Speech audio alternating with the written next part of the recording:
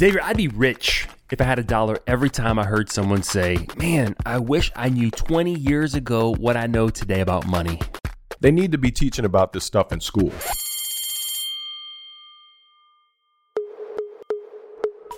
Like the power of investing early. Compound interest. That alone would impact lives. Understanding and planning for taxes. Understanding the difference between both good debt and bad debt. Eric, what about all the stuff about money that business owners need to know? What kind of insurance should you be buying? The importance of contributing towards your retirement. They don't teach any of this stuff in school. Y'all sit back, get ready, because we are talking stuff about money they didn't teach you in school that you need to know.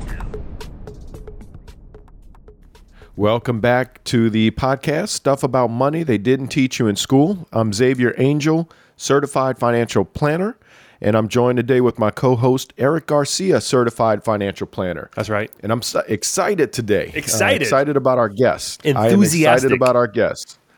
Felix Garcia. Hey, I know that guy. I've learned he is a great guy. I've learned a lot from him over the past 2 years. So, Eric, tell us, how do you know him? Felix, I met him about, 42 years ago. No, as you guess, Felix. 42 years ago, yeah. All the grays you wouldn't think. You think it was longer than that. But no, Felix Garcia, the one, the only. Felix is my father. This is the man who taught me a lot about life, a lot about business. I can't say enough about him. But should I call him Felix or should I call him Dad for the show? I can't call him Felix. Dad, welcome to Stuff About Money. How are you? I'm doing great. Thank you. Thank you for having me here. Yeah, thanks for making time to join the show. So give us a quick. I don't know if it's possible to give us a quick, but give us like a quick rundown. Who is this Felix Garcia? Well, Eric wants me to give you my life story in 2 minutes, and that's kind of difficult. But I would try to do my best. The floor is yours, man. The mic is yours. I was born in Cuba, May 18, 1948, in a small town in Cuba called San Miguel de los Baños. Great little town. It was a very progressive town. It was the town actually lived from the tourists because we had mineral waters, and people used to come to drink the waters and take bath in the pools. And it was said that all kinds of ills would be cured from drinking the water. But anyway, the name of the town, St. Michael of the Baths, right? So it's named after the springs, yeah. Correct, yes. My grandfather used to work for one of the hotels in the town. He was the maintenance man. And I used to go with him. I met a lot of people, a lot of guests. I used to go there.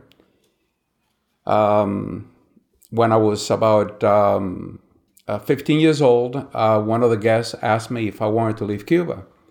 And of course, I was delighted to leave Cuba. As you all well know, Cuba is a communist country, and I didn't want to be raised there. So this man... What year was that? About what year was that? That was in 1963.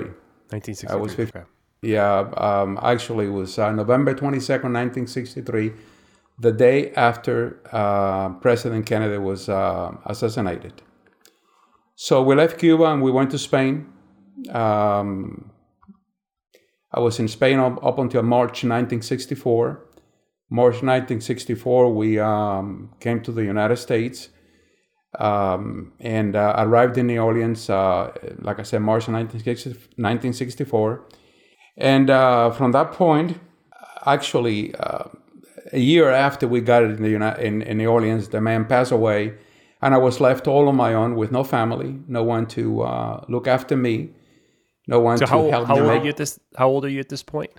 I was 16 years old. 16 years old. Okay. 16 years old on my own. It was difficult. I had a lot of ups and downs.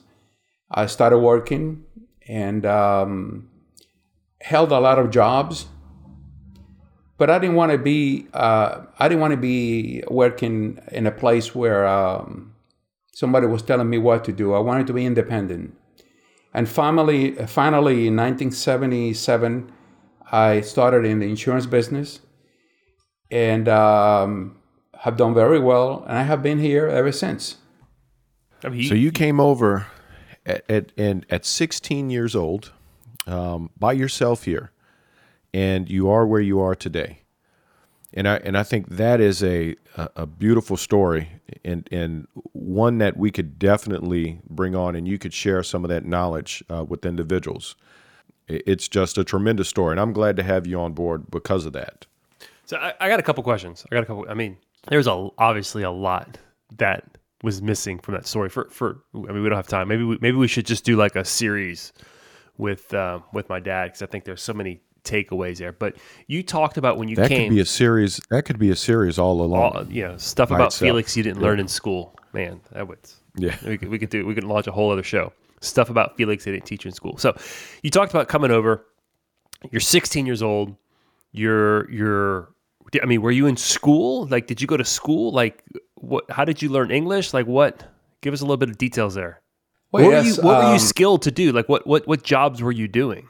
At the beginning, I did, since I had this man that took me out of Cuba for the first year in the United States. I had him to rely on. So I started. I went to school to get my high school diploma, but a year later, like I said, he passed away. So I had to quit school and go to work to support myself. And I just started working in. First of all, I was delivering papers in the morning, Times-Picayune in the morning.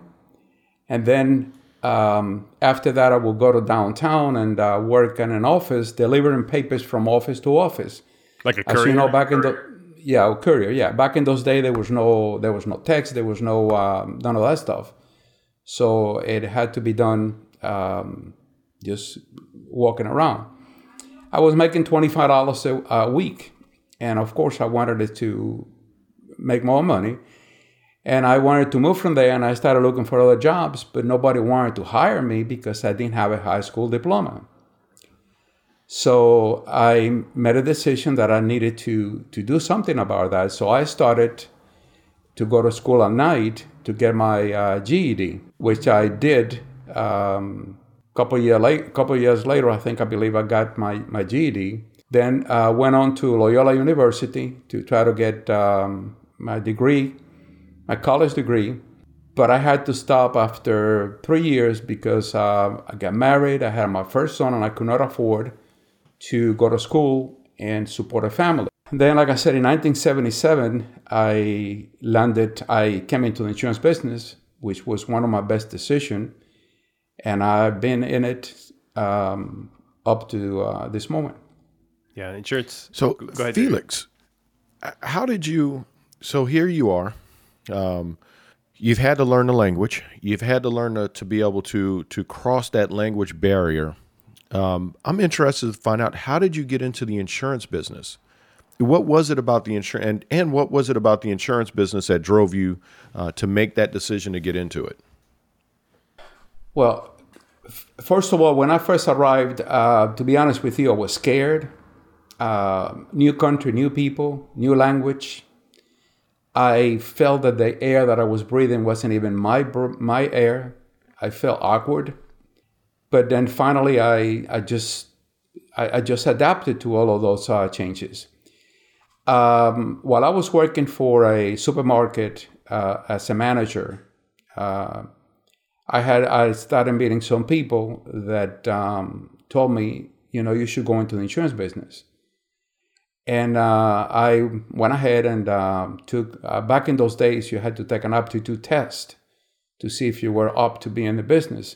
And I did. And I did well in the test. But I wasn't really sure that I wanted to leave a good paying job. I was making pretty good money back in those days at the supermarket. I liked what I was doing. So I kept holding back.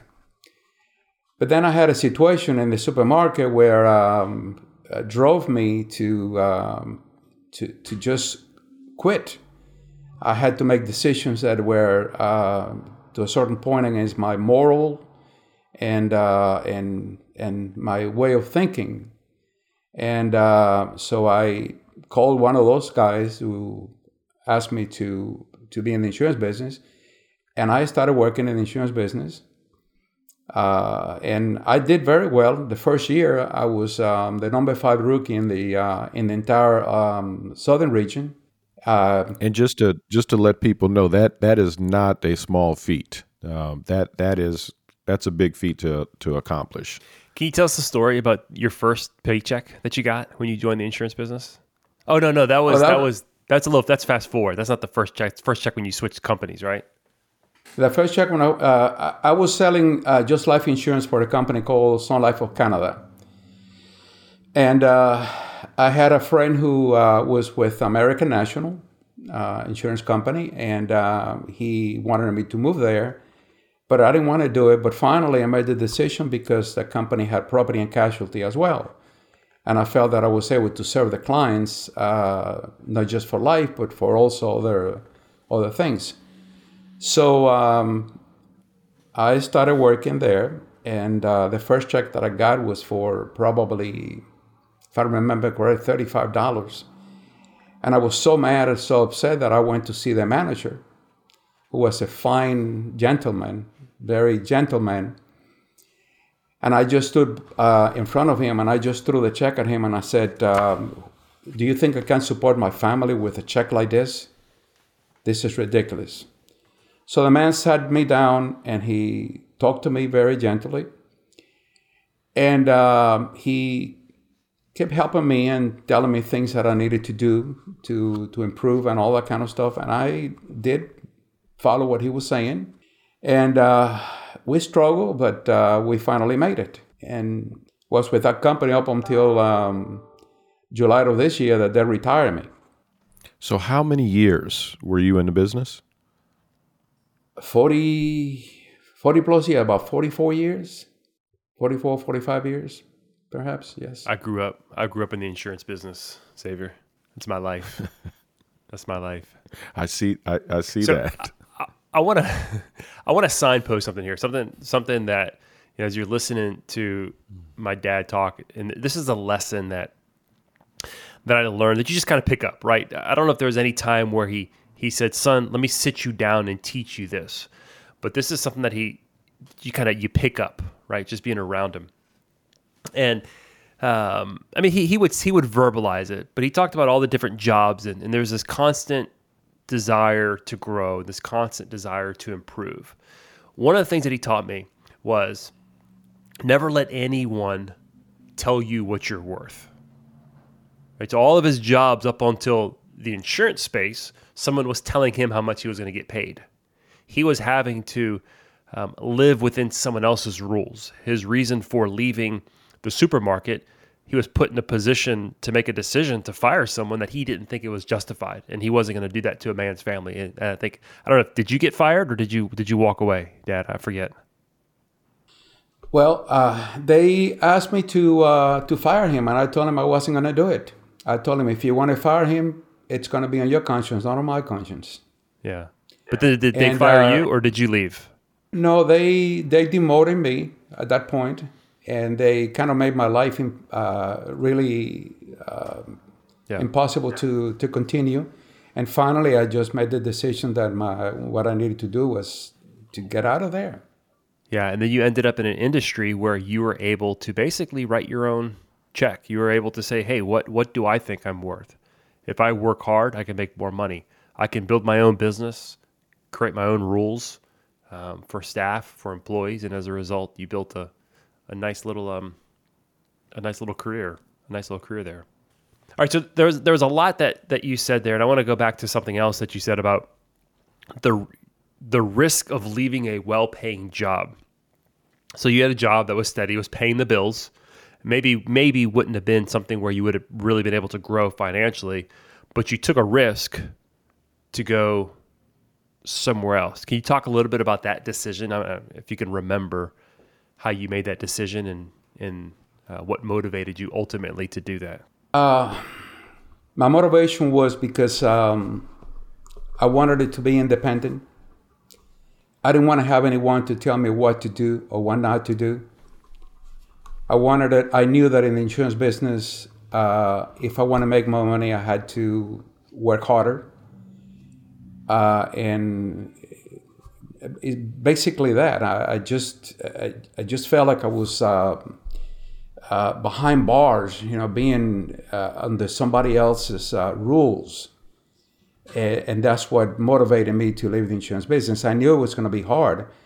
I mean, I remember that I was back in those days, I was making good money, which was $375 a week, was pretty good for those days.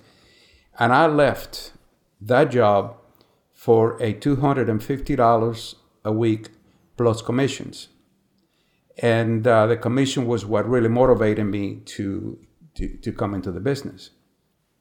And at this point, you were married. Was it one child or was it 2, 3? How many children did you have at this point? I believe at that time it was. I don't think I was born yet. It was David. David was already. Okay.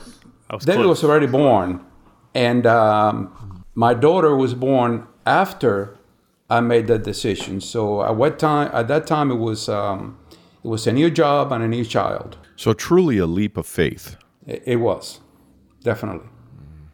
And I've got to add, Felix is a man of faith, and it shows in a lot of his decisions. So let me ask the question that we ask all our guests. Okay. What is something about money that you know today that you wish you would have known 20, 30, 40 years ago when you got to this country? You know, Eddie, that I have often said to you and to all the kids that if you make $5 today, spend $3 and save $2 for tomorrow. So what I would have done differently, knowing what I know today, is rather than spending $3 and save $2, spend $2 and save $3. So I would say save more money. You would have saved more. I would have saved more. What would a saving have done for you? How would that have changed things? I don't think it would have changed my view of life. I don't think it would have been any different. But maybe I would have been able to do other things with additional money. You know, that money doesn't drive me. I'm not really hung up on money. So if I make $5, spend $2, and save $3. Correct. That's powerful. I like that. And I think that is a great lesson for those coming up. Yeah, and if you've listened to anything I've said, Xavier, and not you, but like our listeners and my clients, I always say there's 3 things you need to do with your money if you want to have a chance at financial security to be successful. Number 1, spend less than you make, right? If you make 5 and you only spend 3, you're spending less than you make. Number 2, save as much as you can, right? So if I make 5 and I spend 3, I'm saving 2. And then finally, don't do anything foolish with your money is number 3. Is foolish things cost us a lot of money. Now, Dad, you said money. The 3 pillars. Three pillars, yeah, if you will. Yeah, Dad, you said money doesn't drive you. Talk a little bit more about that, because you see that money often is kind of a motivation for a lot of people. I mean, you went into the insurance business because you could make more money. If money doesn't drive you, what's driving you? Well, money is a medium of exchange. That's all it is. You use money and you get a product in return. I knew that I needed it to have money to be able to send my children to college, to pay the bills, things like that. But when I said it doesn't drive me, to the point that if I don't have money, fine. I'm not gonna be concerned that. Let me put it this way: the more I give, the more I get. If that makes any sense. Sometimes we try to hold back on doing something that we should do because we're going to have less, but that's totally the opposite. The more you give, the more you get. Now, Eric, I think in the past you've talked about giving as well. So is that one of the other lessons So, that you've learned from Felix? Yeah, sure. You know, we joke, you know, in the insurance, some of y'all listening who aren't, we have a lot of listeners who are in the insurance space. You know, I work with as a financial advisor, a lot of my clients are insurance guys because I understand the grind that they have to deal with. And in the insurance business, and Xavier, you probably remember this, there's this thing that insurance like trainers love making you do is write your eulogy. Think about your life, right? How are people going to remember you? So there's a lot of this kind of like post-mortem thinking, like what is it going to be like after I leave, this legacy type thinking. It's kind of both weird and interesting at the same time. But we kind of joke that on my dad's gravestone, it's going to say, Felix Garcia, he never said no. He never said no. So he's an incredibly giving individual. I mean, when I first came into the business, so I first started working in the insurance business with my dad, and from day one, man, I'm brand new right out of college. That I was thankful that he was able to work hard and fund for me. What a blessing that was. And I come in, I'm learning the insurance business, and he says, "What do you think we should do to improve the business?" And I kind of have a laundry list of things that we need to do. We need to go paperless. We need to do this. We need to do that. And he says, "Do you think that's a good decision?" "Yeah, I think it's a great decision." And he's like, "All right, let's do it." And he let me run with it. And to me, that's a form of giving, because here's a man who has had 20 years already experience in the industry, 20 years of experience running a business, saying, "I'm going to step back, right?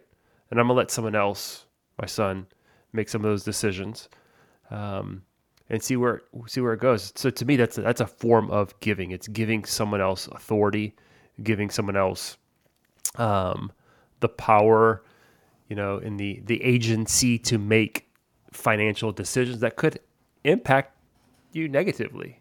So absolutely, 100%. That's the fifth pillar of my 5 pillars, is give to others. And certainly seeing my dad and seeing how he has given over his life given throughout his life to various people, certainly has influenced me. Okay. So Eric, we now know what 4 of those 5 pillars are.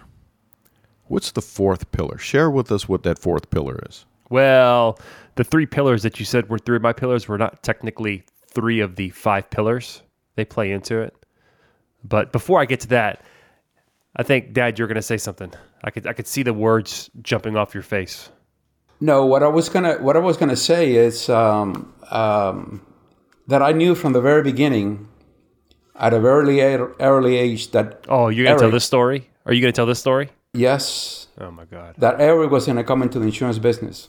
I had an incredible offer to become the vice president of the Hispanic department in an insurance company in Texas.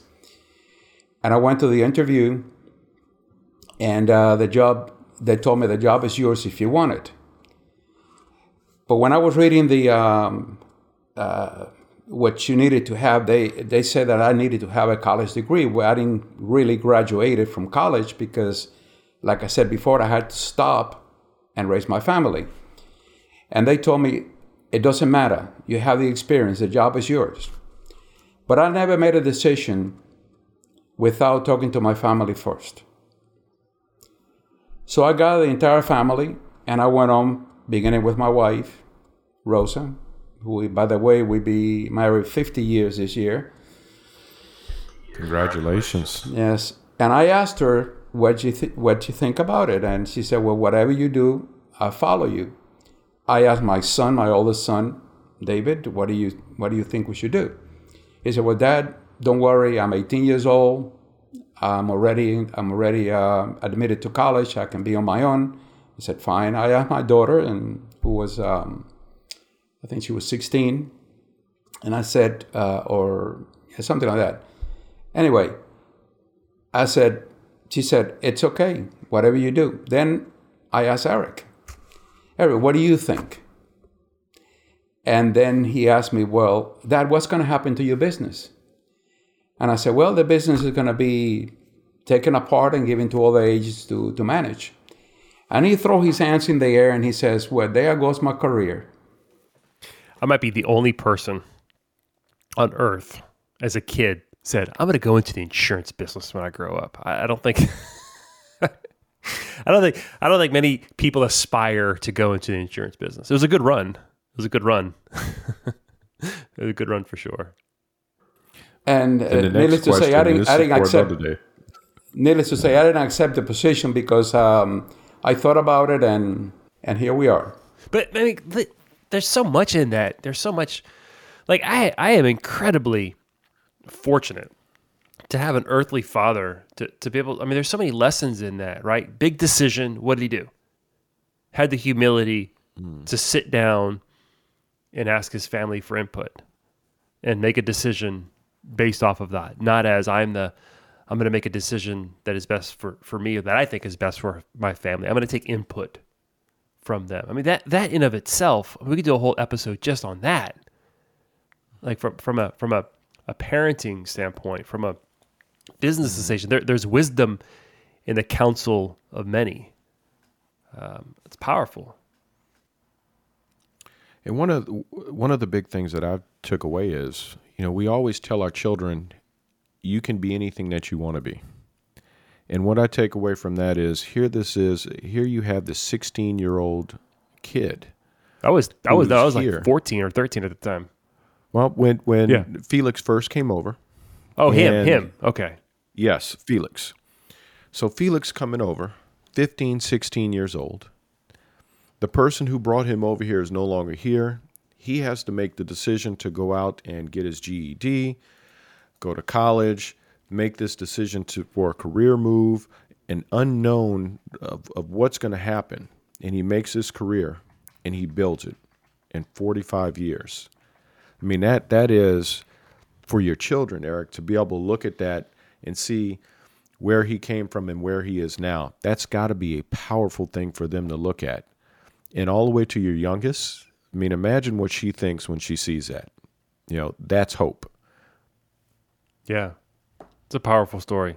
All right. We're running on, I don't know, maybe 30 minutes here. Dad, leave us with some nuggets of wisdom. Well, you know that I love quotes. Mm-hmm. The reason why I love quotes, I think I have probably a collection of hundreds and hundreds of quotes. And the reason why I like quotes is because in just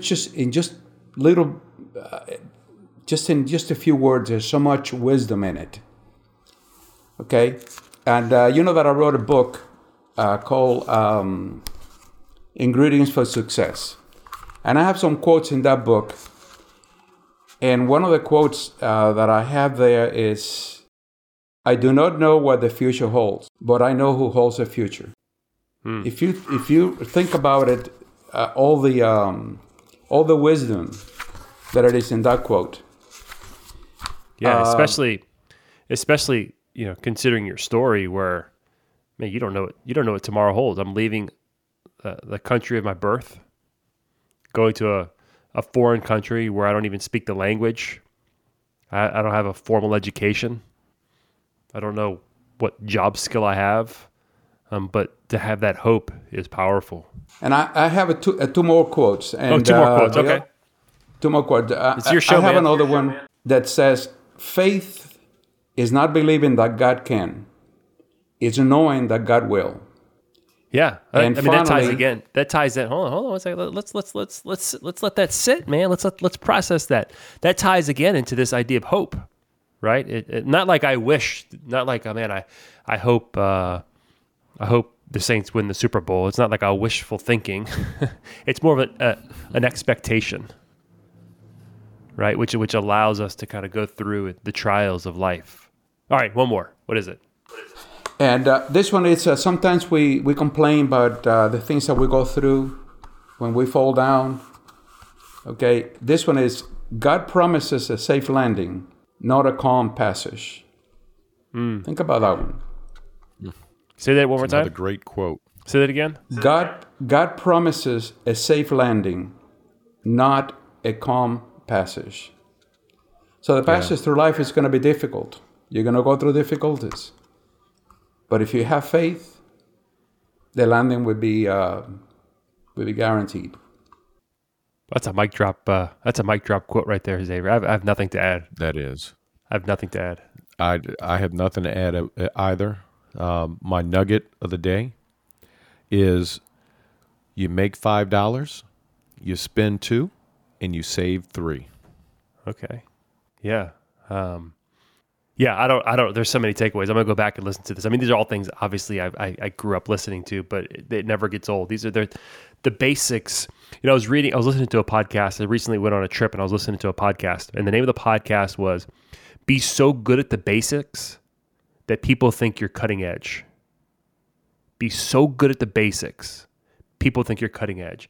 And Dad, if there's one thing that I appreciate most, is that you have nailed the basics of compassion, the basics of integrity, the basics of considering others before yourself. Like these are fundamental. I think that they're hard, but I think they're basics. And everything. It doesn't matter how smart you are. It doesn't matter how much money you have. It doesn't matter what kind of education you have. It doesn't matter your background. I mean, those basics right there are so powerful, and that to me is the most valuable thing that I will take with me throughout life, that I will be able to instill and teach to my kids, and hopefully bless others with. So thanks for taking time this morning. Xavier, I think we should incorporate story time with Felix in every one of our podcasts. I've got so many more questions that I'll be picking Felix's brain over the next years. Write them down. We're going to do round two. All right, guys. Look, if you sounds good. If you enjoy our podcast, follow us, share it with someone, share it on social media, give us a rating. Let us know what you think. We appreciate you, and never, ever, ever stop learning. Information presented and discussed on the Stuff About Money podcast is for educational purposes only and does not constitute direct financial advice. Consult with a qualified financial advisor prior to implementing any strategies discussed. Eric Garcia and Xavier Angel's branch office is located in New Orleans, Louisiana. The branch phone number is 504-218-5479. Securities offered through Royal Alliance Associates Incorporated. Member FINRA SIPC. Advisory services offered through New Century Financial Group, LLC, a registered investment advisor not affiliated with Royal Alliance Associates Incorporated.